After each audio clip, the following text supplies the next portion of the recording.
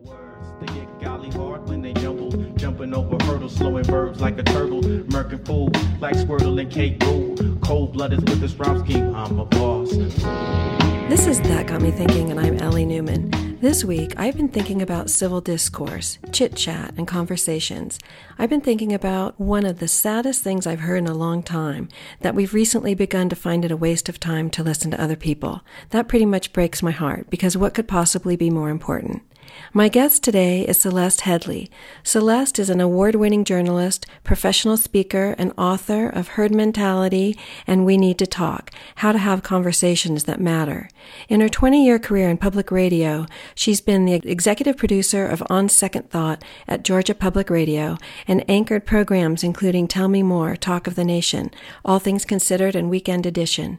She also served as co-host of the national morning news show The Takeaway from PRI and WNYC, and anchored presidential coverage in 2012 for PBS World Channel. Celeste's TEDx talk sharing 10 ways to have a better conversation has over 19 million total views to date. As an NPR host and journalist, Celeste has interviewed hundreds of people from all walks of life. Through her work, she has learned the true power of conversation and its ability to both bridge gaps or deepen wounds. In a time when conversations are often minimized to a few words in a text message and lack of meaningful communication and dialogue abounds, Celeste sheds a much-needed light on the lost and essential art of conversation. Welcome, Celeste, and thank you so much for joining us today on That Got Me Thinking. It's my pleasure. Thanks for having me. So I want to start with what's wrong with the way people are talking to each other now. Obviously, a number of things, but maybe pick what you think that the top one is, and we'll start there. Oddly enough, I don't think there's anything wrong with the way people are talking necessarily, because people are the problem is that they're just talking and they're not conversing. You know, a conversation is a mutual exchange of ideas. And what's happening right now is not conversation. It's just people talking in the same vicinity. So one person is talking and saying what they know and believe and like, and then the other person waits for that other person to stop talking and then says what they know and believe and like. And it's almost as though the other person could step away or be replaced by someone else, and it wouldn't change what we say at all. We're just kind of walking resumes. So if we really want to change our conversations, we have to start responding instead of just talking. Well, and you talk about that there was a study where students were hooked up and they were told to just talk, and they liked talking about themselves, and they really just liked talking, and the brain reacted in accordance with it, regardless of whether anyone else was listening. Was that surprising to you? That was very surprising. And, you know, I found that study early on. You're talking about a study from Harvard in 2012. And it was really an epiphany for me because in a way, it kind of removes the blame. So basically what Harvard found, and that study has been replicated since, is that talking about yourself is extremely pleasurable. It activates the same pleasure center in the brain as heroin. And it's addictive. And so, yes, of course, we find it difficult not to talk about ourselves. Yes, of course, we find it difficult not to turn every conversation onto things that we know and care about, because it feels so good when we do it. And that really completely changed my understanding of what's really going on. And there's an evolutionary connection, right? That we as animals have this unique ability to talk and converse, and that it sort of allows us to progress in the way we have over the last thousands of years. Yeah, absolutely. I mean, in fact, you know, it's been a mystery for a very long time as to why Homo sapiens was the species that survived. Many people either don't know or have forgotten that at one point there were a number of different human species. A Neanderthal was the one that existed at exactly the same time as Homo sapiens. And frankly, Neanderthal was a much stronger, more intimidating and impressive specimen. We would lose in a direct fight with Neanderthals.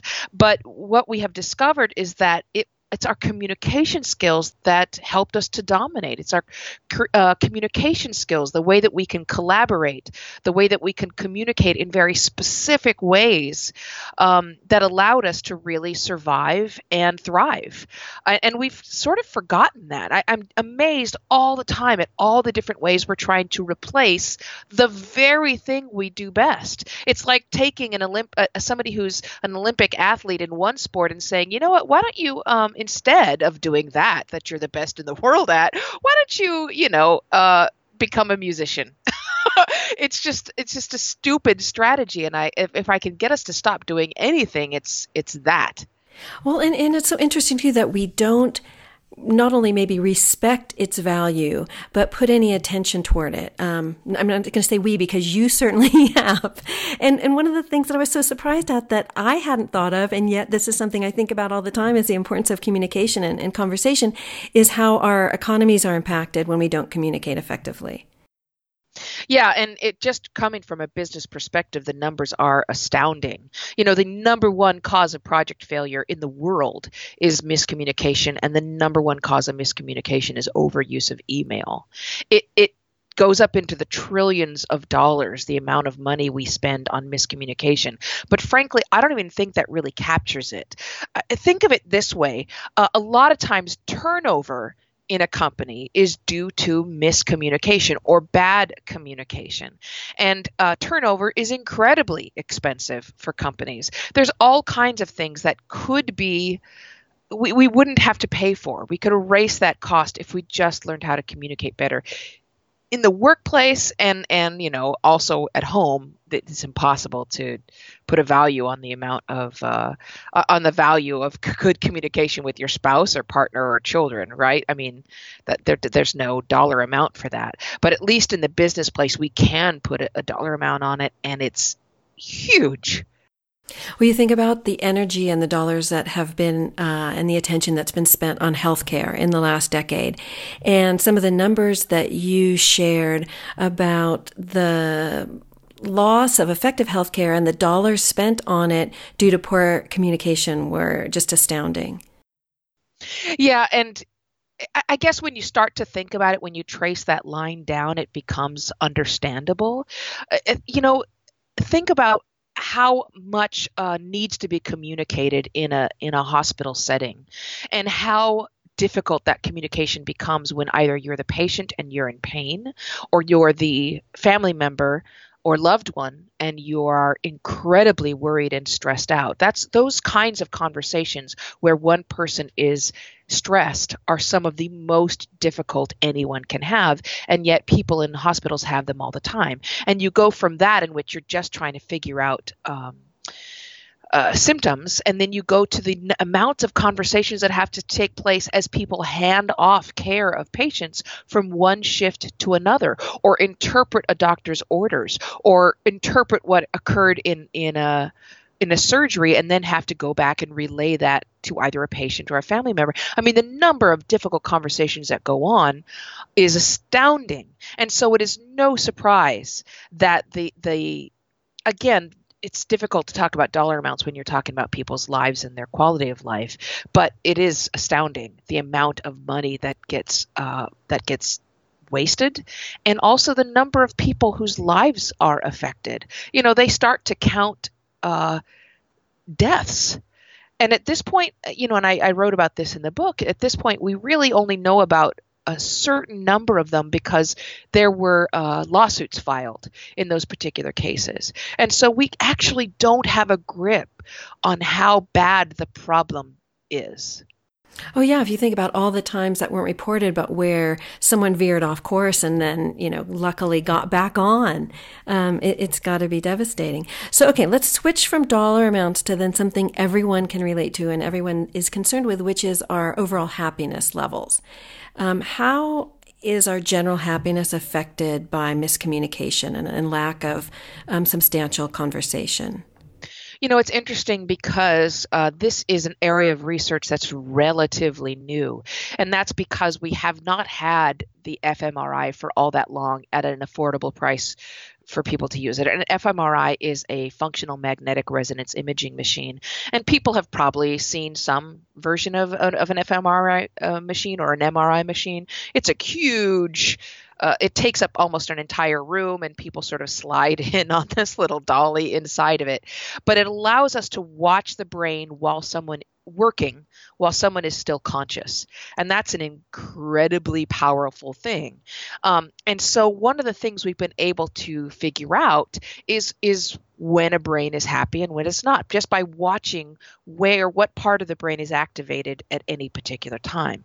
And so there's been this incredible new understanding of the way that socialization affects us. And let me just boil it down to the simplest thing possible, which is that our number one need after you take care of survival, food, shelter, water, after survival is taken care of, the number one need of a human being is belonging. That's it. Belonging trumps spirituality. It trumps morality. It trumps all kinds of other needs that we have, because the number one need that we have is to belong to a community and have social relationships. And so, of course, in recent years, as we've seen those social relationships deteriorate, you can absolutely imagine what's been going on. We have an epidemic of loneliness, of social isolation. And in fact, it's become so bad that the United Kingdom, for example, created the position for Minister of Loneliness. And it's affecting not just people you might expect, like senior citizens, but the loneliest generation are the millennials. They're the loneliest of all those documented. And one has to imagine that as the next generation comes up, the one after the millennials, we might see similar or even worse numbers. And loneliness as bad for you as smoking 12 cigarettes a day. It is as bad for you as being grossly obese. It is incredibly bad for you. We've even discovered that loneliness degrades your internal organs and takes years off your life. Okay, we'll just stop there, folks. Let y'all stew on that for the next 45 minutes.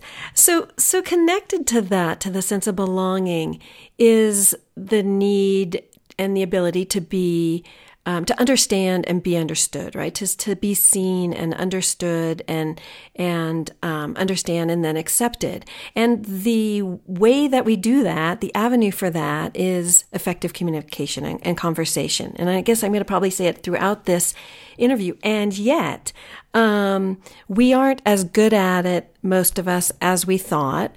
That was something that you realized, I think, to your surprise, since your career has been focused on communicating and having conversations, speaking and listening. What was it that got you to realize, and when did you realize that maybe this was an area that you could learn more about and get more skilled at? So the big eye-opener for me was an incident that I describe in the book, in which at the time I was the national host of a radio show that came from Public Radio International called The Takeaway.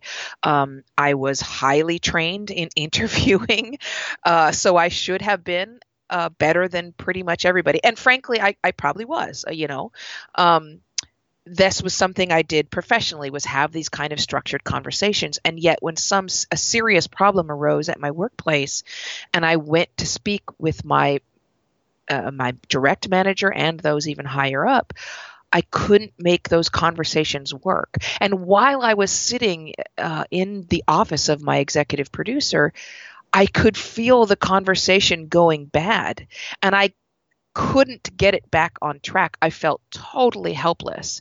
And I just thought to myself, man, I'm supposed to be better at this than almost everybody else. Like, what is going wrong?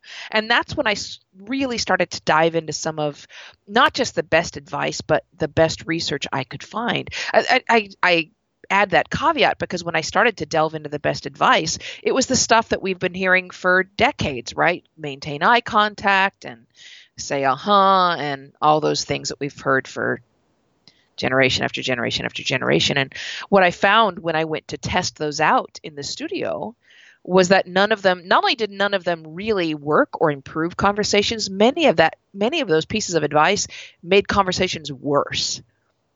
And that's how I ended up going back to original sources to say, okay, what is going on? Because it's like when you do mirroring listening, right? If you're doing it sort of as something that's detached from the person that you're speaking with and having a conversation with, and you're sort of doing it to them. I remember being on a plane once and this guy said, oh, I tried it on my wife one time and she got really mad. And I was like, well, yeah, it's because you tried it on her, right? Like you're doing these things sort of separate from the conversation and doing it to them as these tactics and techniques instead of applying them authentically. And I just want to say, I think you've got to pat yourself on the back for that conversation that you had with your direct advisor, because you went in with all the right plan. You knew what you wanted from the conversation. You had a game plan. You had an intention for the result. You set the stage. Like you did a lot of the things that you talk about in your book that need to happen. And it made me think that there are so many different types of conversations and that people have different agendas. So you went in with a certain agenda and clearly your boss had a very different one. So it was almost like this tactical exchange between the two of you and sort of who's going to win rather than this collaboration. Oh, absolutely. And, this is the problem with so many difficult conversations is that we forget to start them from a place of common ground, right? In that particular case, the number one goal for both of us was to make the show better, right? I mean, that we shared that goal. And for me, I was trying to explain to him that the show is not better. It's suffering because of this abuse that's going on in my daily workplace. We did not start from that place of common ground. And that's one thing that's essential. I talk about it a little bit in the chapter on difficult conversations, finding what it is that you agree on. And in a workplace, at least, it's usually making sure that the business is doing well. Right? I mean, it's a shortcut. And it's so much more difficult when it's an emotional conversation for one or both of the parties, right? When that can get in the way. So you talk about that as well, when you need to take a break, kind of step back, regather your thoughts and remind yourself of where you're going and kind of pay attention to the speed with which you're progressing forward in those difficult conversations. It's interesting to me that so many people are uninterested in this topic, we think, and uninterested in talking to each other because we aren't doing it as much. Yet, 19 million people viewed your TED Talk. So people obviously care about this. Why do you think over it is 20 million now? Over 20? Okay. So, and another million. Why do you think it is that we are not having more productive conversations now? I mean, all we have to do is look at the news on any given 10-second interim, and we can see the problem with the polarization of our nation and the lack of conversation and communication skills. Yeah. And I think that emotion is one thing. I think one of the issues lately that has perhaps changed a bit, I don't know, I wasn't around in 1900, right? But one of the things I've noticed is how often we bring a sense of personal attachment to things to which we do not need to be personally attached. We very quickly take it personally when people are talking about political issues. And that's kind of what makes the stakes so very high at some of these things, which make people suddenly engage their fight or flight instinct and be willing to just die on that hill. When if you step away and take a break, you realize, why the heck am I fighting about this? I don't even care. And so there's arguments occurring right now that really are just entirely unnecessary. And it's something you mentioned first is like giving people the permission to step away.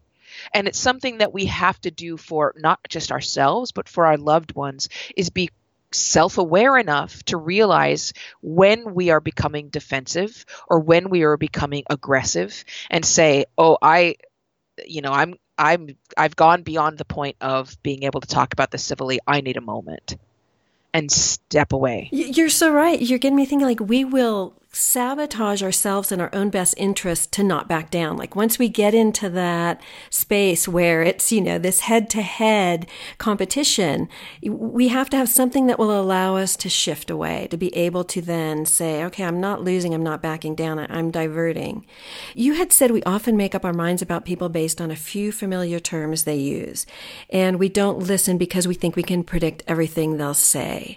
What can we do instead? So when this trigger gets ignited, like what is the option there? So, keep in mind that this is natural for all of us to do, right? It's natural to search for shortcuts. And by that, I mean, we can't sit there and really contemplate every single thing that we hear. We wouldn't have time to do that. There are three types of listening. There's evaluative. That's basically where you're sort of just listening to see what you agree with and what you don't, right? You're just evaluating it. There's active, where you're looking to respond. And then there's transformative. And transformative listening is when you are actually willing to be changed by what you hear. And I am not trying to say that you are going to be able to engage in transformative listening all the time. That's not possible. So it is understandable that we sometimes take these shortcuts and someone says, oh, I voted for Bernie Sanders or whatever, and we suddenly think we know everything about them. But we have to constantly remind ourselves that no, the only thing we know about them is that they supported Bernie Sanders in 2016. That's it. You don't even know which part of his policies that person liked or didn't. In fact, that would be a good question. Why? Which of his policies did you actually like? It certainly doesn't tell you what kind of person that they are. It doesn't tell you what they like, what they don't like, and most importantly, it doesn't tell you what you have in common. So that's the point at which you have to start asking questions. And I think reminding yourself to ask questions is a very good exercise. However you keep that reminder going, because it will need to be a reminder, just constantly stopping yourself from making assumptions and then ask instead. And, I was thinking after I read the book, you pinpoint, the thought that we don't like as a society to ask questions. The joke is always men, I won't ask for directions, but I think it's not gender-based. I think it is a cultural thing that we somehow think asking questions is a weakness or puts us in a vulnerable position. There's something about it that we don't like. Yeah, I mean, there's all kinds of things that we mistakenly believe are going to make us look weaker. And one of the other ones is saying things like, I don't know. But asking questions is sort of related to saying, I don't know, because when you ask a question, you are admitting you don't know the answer, right? Right. Yeah. But if Mark Twain can do it, we can do it. Right? Yeah. Oh, absolutely. If Einstein can do it, we can do it. If Stephen Hawking could do it. Some of the greatest minds in the world were the ones that asked the best questions. And think about it this way. You already know everything you're going to say today. You know all of that already. You're not going to surprise yourself with any information that comes out of your mouth, which means if you're going to learn, you're going to learn from other people. So asking questions is a way for you to constantly be improving your mind. One of the things I love that you said in your book, you said, listening to someone doesn't mean agreeing with them. The purpose of listening is to understand, not endorse. I think exactly we need a few thousand billboards of that, some bumper stickers, and some T-shirts, because I think we've lost sight of that. I agree with you, and there seems to people seem to be making a virtue out of not listening to people they disagree with, and I've heard, I'm mixed race. I hear all the time, I don't need to talk to that racist. They have nothing to say to me that I'm interested in, and I put a couple examples in the book of African Americans who literally have done that very thing, listened at length to racist people, and thereby brought about a truly miraculous transformation. I'm not saying that you need to spend all your time listening to racists. I'm just saying that racism is not going to change if we ignore it. And perhaps creating an empathic bond with another person is the most effective way to instigate change. You can't cause someone else to change, but you can open up the possibility for it by creating an empathic bond. And the way that you do that is by listening. And how difficult do you think it is for two people to find some element of common ground, even in a short conversation? Not at all. I tell people to play the 3 to 5 questions game. So if I'm about to get into an argument with someone, which happens regularly because they find out I'm a journalist and they decide to debate me about politics, I'll say, stop. We're not going to agree on that. So, I bet you in 3 questions I can find something we have in common. And it's usually like dogs or tacos. And that's enough, right? Yeah, it is. It's absolutely enough. TV show. Yeah, absolutely. Something to remind you that you're both human, that you both go home at the end of the night tired and, wanting to spend time with people that you love. It just humanizes us for each other. And the other thing I will say is do not try to have substantive conversations online, over social media or Facebook or anywhere else. All of the research repeatedly tells us that those conversations will change nothing and will probably cause you unneeded stress. And yet, I'm throwing in another and yet. Okay, so you developed some rules on things like how to focus, avoiding tangents, when you can tangent, setting time limits, paying attention to how long you're talking for, and staying out of the weeds. Let's talk a little bit about the weeds.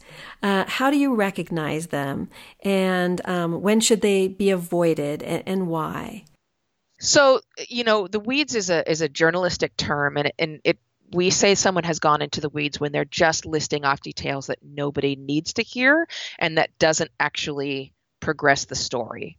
A rule of thumb, my editor at NPR used to always tell me that a story is like a shark. It has to keep moving or it dies. And yet we tend to throw in all these details that kill the shark. This is an example I gave in the TED Talk where I said, we'll say, someone will say to us, I'm going to, Croatia next year. And they'll say, oh my God, we went a few years ago. You're just going to love it. We went in 2012. Oh no, wait. We went before Susan graduated. So that would have had been 20. Oh no, wait, because we didn't have the Subaru yet. So it would have been, maybe it was 2013. No, wait, and in the meantime, you have lost them. They are not listening to you anymore because none of those details matter to anybody but you. I mean, the fact of the matter is at all times your brain is supplying you with information. It's searching through the archives. It's trying to find not just data, but experiences and emotions that might relate to what you're hearing and what you're saying. Your brain is trying to help you put the world into context. But that information is for you. It's not for other people, because that's how you kill the shark.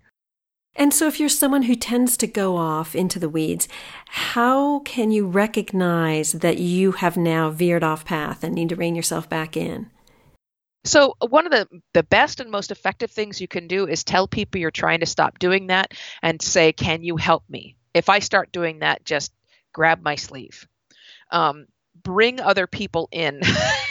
Because they're habits and patterns that you have to shift them in that way.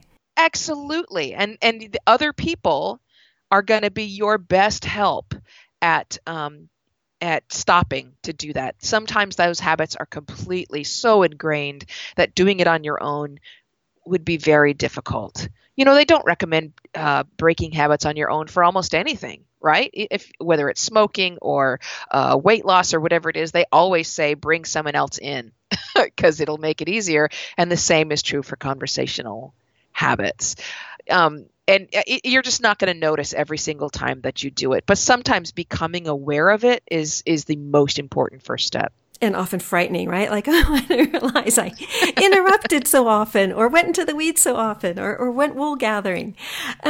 So one of the other aspects that you mentioned that I think would be surprising to people, it was surprising to me, was when someone is talking about something and you then share something in your personal life that is to your mind relevant and maybe an attempt to connect on a deeper level to tell this person, oh, I've had that same experience, but that it can go very awry. And I actually tested it with some new people I met at dinner the other night, where this gal was talking about a business that she had started.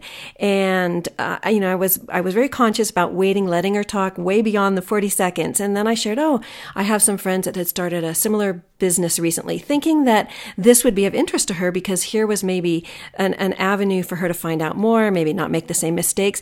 As soon as I mentioned it, she stopped talking, grabbed her phone, and started checking her texts. So maybe you could explain that phenomenon a little bit. So first of all, I want to say it's understandable that not just you did it, but all of us do that. And I shared an instance in which I did that, which was incredibly painful. It's still painful to me. I mean, even I've had to read that passage aloud at a couple book readings, and it's still difficult to get through. And I understand where it comes from. We think, like you did, that you're being helpful. Sometimes, especially in cases of tragedy or struggle, we think we're showing empathy and we're saying something like, I've been through this too, you can make it, and then those horrible words, I know how you feel. But this is problematic for a number of reasons. And let me start with why I know how you feel is so bad. It's not true. It is never true. Our brains do a very valuable service for us, and that is that as soon as something painful has occurred, your brain immediately gets to work softening the memory of that pain, whether it be emotional or physical. And we need it to do that because if you remembered what it felt like to give birth, for example, for the rest of your life, you would be dysfunctional. You wouldn't be able to go forward. Like the memory of that pain would be absolutely disabling. And the same is true if you remember the first time you get your heart broken. We don't actually remember what that was like because our brain has smeared Vaseline on that lens for us. So if someone's telling you that their dog died and you say, oh, my dog died 2 years ago, I know how you feel, you're lying. You don't. You don't actually know how they feel. It has been softened for you. And that's how you end up saying the wrong thing, like you're going to be okay. That's how it feels to you 2 years away from losing your dog or your family member or your job. But that is not how they feel. So that's the first problem with it. Go ahead. You were about to say something. No. Oh, so the other problem. I'm listening, with it, Celeste. I'm listening. The other problem was that it's rarely helpful. It's rarely doing what you think that it is. In most cases, what happens is that we either don't know what to say, and so we default to the subject we know best, which is ourselves. This is in cases of like pain or struggle or tragedy. Or in your case, we just want to add in, hey, I know something about that. I know about this. I can talk about this. But on their end, that is not achieving what you think it is. It is what sociologists have called conversational narcissism, which is our very creative skill in being able to turn conversations back to us and what we know. So it is better just to, ask questions. You could have started asking her questions about her business. So to get her talking more. Sometimes people will ask you, hey, you owned a business. And I talk about this in the book where one of my friends had asked me, hey, you got divorced a couple years ago. I need some advice. Then the floodgates are open. You have been invited to share your experience. Please do so. Otherwise, keep it to yourself. So I'm thinking that's where it gets a little tricky, right? Because what if you are speaking to someone who is a conversational narcissist and they've been talking the whole time, or they, you feel like somehow the game of catch that you talk about, the back and forth game of catch is out of balance. And you also don't want to be so in your head that you're trying to figure out, is it my turn to talk or not? Because then you've broken another rule of not focusing. So it's like a dance in a way. How do you know when to take over the lead, especially in a new relationship? It's different when you know someone well and you maybe have some established understanding of their conversational patterns. But what about in something like a cocktail party or a dinner with people that primarily don't know the majority of the guests? How do you figure out that dance? There's a couple things. Oftentimes, with a conversational narcissist, they don't realize that they're doing it. Think of how many times you may have offered similar experiences like the one you did and not even realized it. So sometimes gentle reminders. For example, this just happened to me recently, in which I was talking to a guy, 70-year-old guy, and he just wouldn't stop talking. So I have a decision to make. I can either just suck it up and just listen and understand that changing someone else's behavior is well nigh impossible, or I can try to very softly prod him, which is what I did. So I started a story, and he interrupted me and talked. And then I said, "Hey, could I get back to the story I was telling you? I'd love to finish telling you that story." And he said, "Oh, of course, sure." And then I began talking again, and he interrupted again. And so a second time I said, "Hey, do you mind if I finish what I was telling you earlier?" In just as pleasant and kind a way as I possibly could. Now, by the third time that happened, he had caught on that, and he said, "I keep interrupting you. I'm so sorry." And so he began to police himself. I did finish that story eventually. It took a little while, but if this is going to be a relationship that you're going to continue in the future, it's worth the effort. Now, if you do that 3 times and it still doesn't change anything, just suck it up or walk away. Find another conversational partner, because you really can't change other people's behavior. That's the bad news. The good news is, if you change your own behavior and you start dealing with your own issues, human beings are evolutionarily designed to learn by modeling other people's behavior. It's why, if you start a new job and you show up in a 3-piece suit and you walk into the office and see everybody in cargo shorts and sandals, you will not come back in that suit the next day. We are just designed to fit in. So if you change your own behavior, and this is someone with whom you have a regular relationship, it will most likely change their behavior too. I just want to say, if you feel happier in that suit, I would encourage you to keep wearing it regardless of how everyone else is dressed. I agree.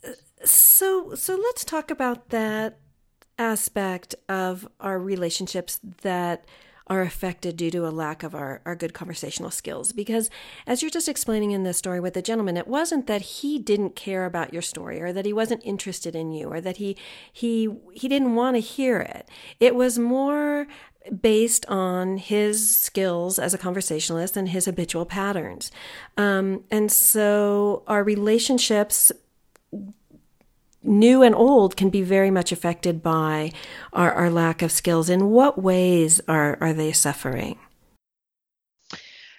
So the most important way is that you're not actually getting to know someone if you're not listening to them. Listening is very difficult for us, but that is the way that we actually humanize one another and get to know their innermost thoughts. It's also how you build trust between another person. So, Ralph Nichols, who was called the father of listening because he did all the seminal work into studying listening, one of the things he said was that the most basic of all human needs is the need to understand and be understood. And the best way to understand people is to listen to them. I'm probably paraphrasing. So if what you're trying to do is understand somebody else, as he pointed out, the most effective way to do that is to listen to what they're saying to you. It's also the most effective way to increase your empathy, for example. I mean, empathy can be increased. You can read a novel, you can play in a band or an orchestra, you could sing in a choir, but the number one way is to listen to someone else's perspectives and thoughts and experiences. So you're creating an empathic bond with another person that is just, there's no replication for the empathic bond between two human beings created by effective communication. If that's what you're looking to do, is create a strong relationship, listening is, I cannot think of a better way to do it than to listen to the other person. which you should be interested in because we said at the outset of the show that belonging was the most important thing after you've been fed and clothed. And you talk about the 4 simple ways to increase empathy. And I think empathy deserves a little bit of our attention, and you give it quite a bit in the book, and talk about the distinction between empathy and compassion, which is important. And even empathy itself, I think people have confusion on, because we always have heard that saying, oh, imagine walking in their shoes. And it's trickier than that, because it's not how would you feel in their shoes. It's how do they feel walking in their shoes. Yes. And what so what are the 4 things we can do? Because you just hit them all 4 of those nails on the head as far as how we can be more empathic, really simply. I need to make sure I say these right. Hold on a second. Let me get a copy of my book so I make sure I do them. Hold on one second. No, I'll share them with you. Yeah. So I wrote them down. So active listening, sharing in other people's joy, looking for commonalities with others, and paying attention to faces. Yes. Okay, so I wanted to go to active listening first, mostly because this is something we've already touched on. And as I explained, the 3 different types of listening, evaluative, active, and transformative, you don't have to be listening in a transformative way in order to increase your empathy. You just have to be actively listening, which means that you're really hearing what they're saying, and you're listening in order to respond, not in order to actually just say what's on your mind, right? You're hearing what they say, you're considering it, and then you're responding to what they've said, which is often not what we do, right? We just wait for them to stop talking so then we can start talking again. Also sad. Very much so. I will say, though, that a lot of people want to blame that on technology, and we've been doing that for a lot longer than we've had smartphones. So, it's not your phone's fault per se. Then you can talk about something like, let me just go to looking at faces, because this, again, is an evolutionary superpower. And it's not just faces, but it's body language as well. You can see a really good friend walk towards you and say, hey, what's wrong? Right? I mean, you can tell in their body language. You can see it in their face. And side note, this happens all the time on the phone, right? Where someone will call you and they'll say, hi, and you say, what's wrong? Because you know immediately from one syllable. That is how quickly this information is relayed from one human being to another, just through our body language, our facial expressions, and through the sound of their voices. These are the things that we're losing when we use email too much, when we text instead of call. It's this intangible information that cannot be replicated through any other communication medium at this point in time. What was the third one? Well, I'm going to intervene just for a second on that, because I just want to make sure we get this into the conversation, and this seems like an apt juncture because it's relevant to exactly what you're saying as far as multitasking. Yeah. Because people think that they can multitask. Yes, and they can't. And listen, I thought I could multitask. It used to be on my resume under special skills. But the human brain can't do it. There is a tiny percentage of people, and I think it's somewhere between maybe around 2% of people in the world who can switch between tasks rapidly, which is really what we're doing when we're trying to multitask, without losing quality of those tasks, of the work that we're doing. The problem is everyone thinks they're among that 2%, and statistically, that math doesn't work. I also think they need to test if those 2% can do it after having children. Has that super skill been diminished? That's a great question. But no, you probably can't multitask. It's highly unlikely you're in the 2% that can do it without losing cognitive function. I mean, that's the really scary part, is that multitasking, and that means you're on the phone with your friend, but you're also watching a movie, or you're also answering email, or you're also paging through Twitter. Your brain can't do that. It's not only is it losing 20%, 25% quality for both tasks, but it's losing a huge amount of time because there's another part of the brain that gets engaged just to kind of decide where to put the priority and which thing to switch to or not to switch to. So all of a sudden, instead of one part of your brain focusing on one task, talking to your friend, you then switch over to another part of the brain to try to do something else. And then you bring this third part of the brain in to try to figure out their sort of performing triage, right? So you lose, by some estimates, 40% of your productivity to switch costs. And, it's useful to understand that your IQ also drops by 10 to 12 points. Our brains are not designed to work that way. And it's best if you stop doing it. It will, because trying to multitask shoots dopamine into your brain, it will give you the illusion of productivity and energy, but dopamine dissipates very quickly. And at the end of the day, if you've been riding dopamine highs and lows all day long, you're going to be exhausted. It's like eating Snicker bars every meal. Absolutely. And how are you going to feel? Okay, so we were talking about the 4 simple ways to increase empathy, and we've nailed active listening, and part of that is do not multitask, and you gave some other ways to really get to become a better active listener. And then the paying attention to faces, so that cannot be done. Well, I guess it could be done on the phone now, so I take that back, or at least FaceTime if you're going to be on the phone. Instead of texting and email. Maybe they can have a FaceTime texting. That'll be the next thing. So the other two are sharing in other people's joy and looking for commonalities. Yeah, and we've kind of touched on the commonalities as well, but let's do it really quickly again, which is finding what it is that you have as a common goal or a common interest. And you will be surprised at how quickly that gives you something to talk about. Sometimes in searching for a common interest, you'll discover that person knows a whole bunch about something that is fascinating to you. Right? I mean, it may be that I met one person whose their hobby was repairing Barbies.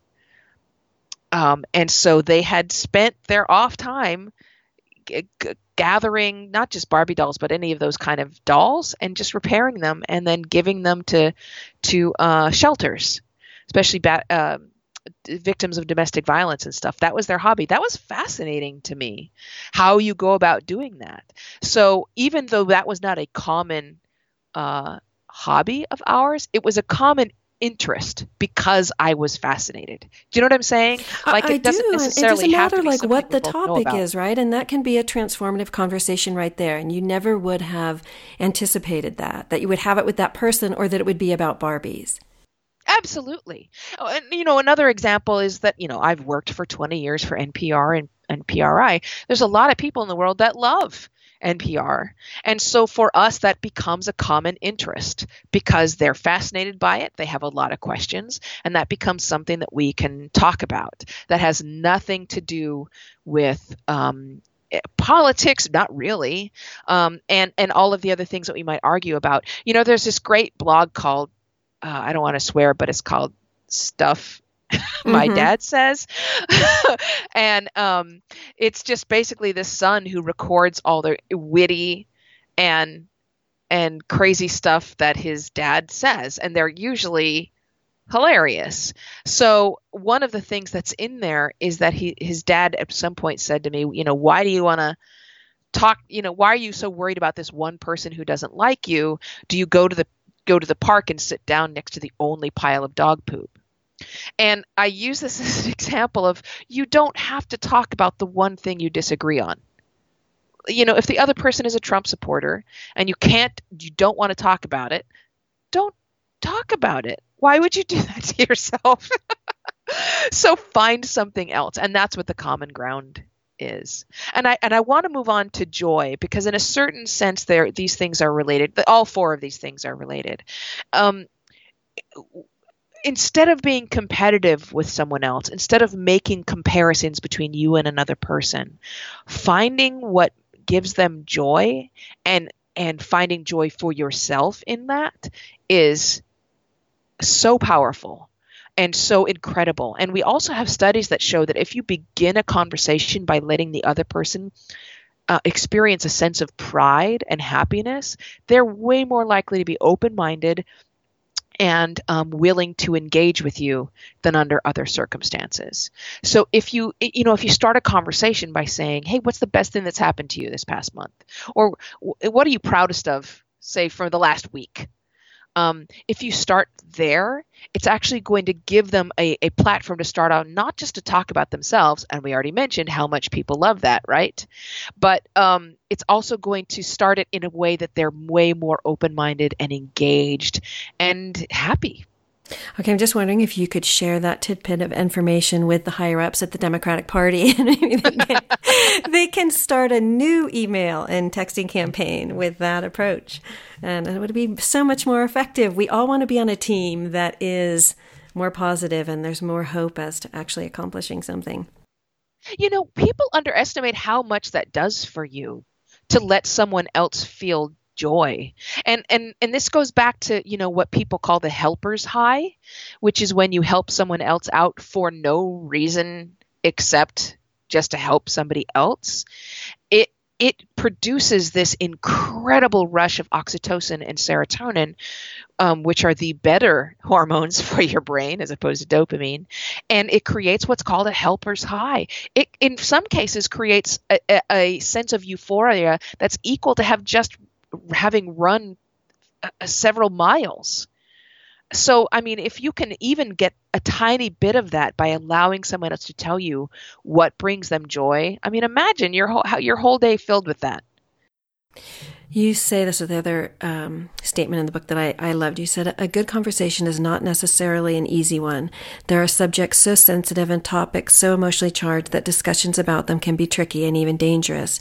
There is not a human being on this planet with whom you have nothing in common, and there is no topic so volatile that it cannot be spoken of. Yeah, and we've kind of lost sight of that, right? I don't believe in things that can't be talked about.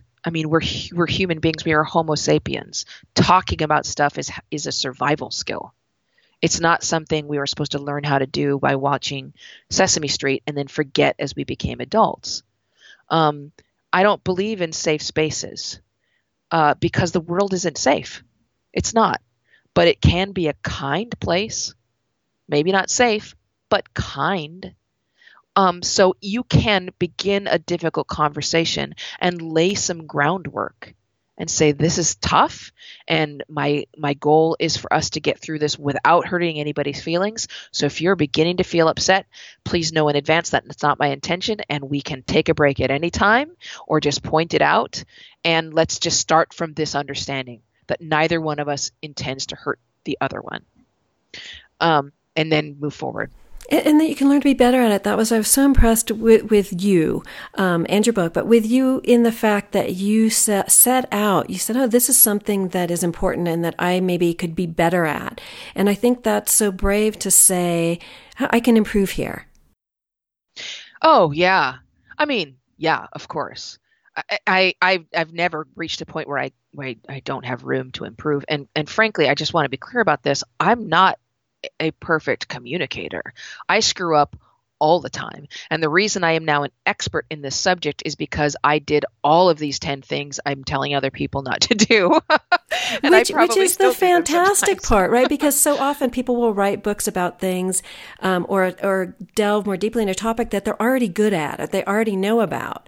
And not that you weren't good at it, prior, but that you saw the areas where you were challenged.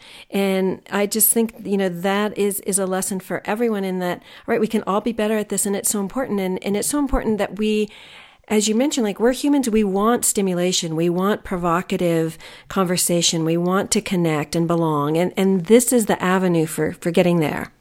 Oh, absolutely. It's also the avenue for just learning some really cool stuff from other people. That's how I end the TED Talk is, prepare to be amazed. And that's not just a catchphrase. That's literally has been my philosophy now for 20 years. And I've heard some amazing stories. In January, I took 2 weeks out and I traveled the entire country, around the entire nation on a train. And I just went every single day. When you're an overnight train on Amtrak, everyone eats in the dining room for breakfast, lunch, and dinner. and they just put you at whatever table has a seat open, right? So you're going to be eating all of your meals with strangers. And I just sat there and listened to people telling me their stories, and it was freaking astounding, the stories that people had of murder and love and sacrifice, and just incredible. And I just kept a blog going of here's the stories I heard today. And this is what people are missing out on. You know, everybody's anxious to get to Netflix and see the next new Netflix story. You don't realize there are amazing people sitting next to you all the time that have stories that are better than whatever the Netflix show is. And it's as analog as it could be. It's completely inexpensive. It requires no advanced technology besides the advanced technology that's in your head.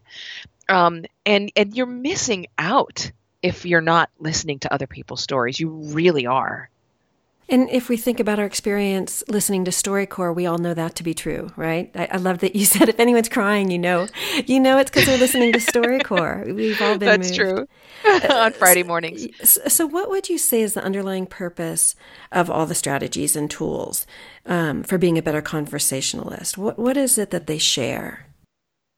The whole purpose is just to get people actually conversing with one another again. And by that, I mean a conversation, i.e. a mutual exchange of ideas. Because we aren't learning from one another, and we're not negotiating and collaborating with one another much anymore. We are all just sort of our own little islands. We've bought into this idea that there's such a thing as a lonely genius or something, and we're out there working for ourselves, not realizing that the human beings work best together. We are a collective intelligence, not an individual intelligence. So changing the way we converse with one another, improving the way we talk and the way we listen is going to make the world a better place. I mean, I'm not trying to sound naive. I've been a journalist for a long time, but that's just the truth. 2020, we are a collaborative nation. We have a lot of T-shirts and bumper stickers we got to get going on. Yeah, exactly. Too many to count. But yes, collective intelligence. We are collectively wise and individually foolish. Ooh, there we go. Okay, that's the first shirt. Well, thank you so much, Celeste. It was great talking to you. It's great reading your book. And people can get your books everywhere. Listen to your TED Talk. Just put it into the computer. And what will be your focus, do you think, in these next few years going forward? Well, I have a new book coming out next year from Penguin Random House, which what we were talking about in terms of multitasking, I sort of took that the next step and expanded sort of some things that have happened in our culture that are also making life harder for us, which nobody needs. But, improving people's conversations will be my task for the rest of my life, most likely. And that's always been my focus. To the benefit of us all. So thank you so much. My pleasure. Thanks for having me. Great talking to you, Celeste. You too. Okay, thanks. Bye-bye. Bye.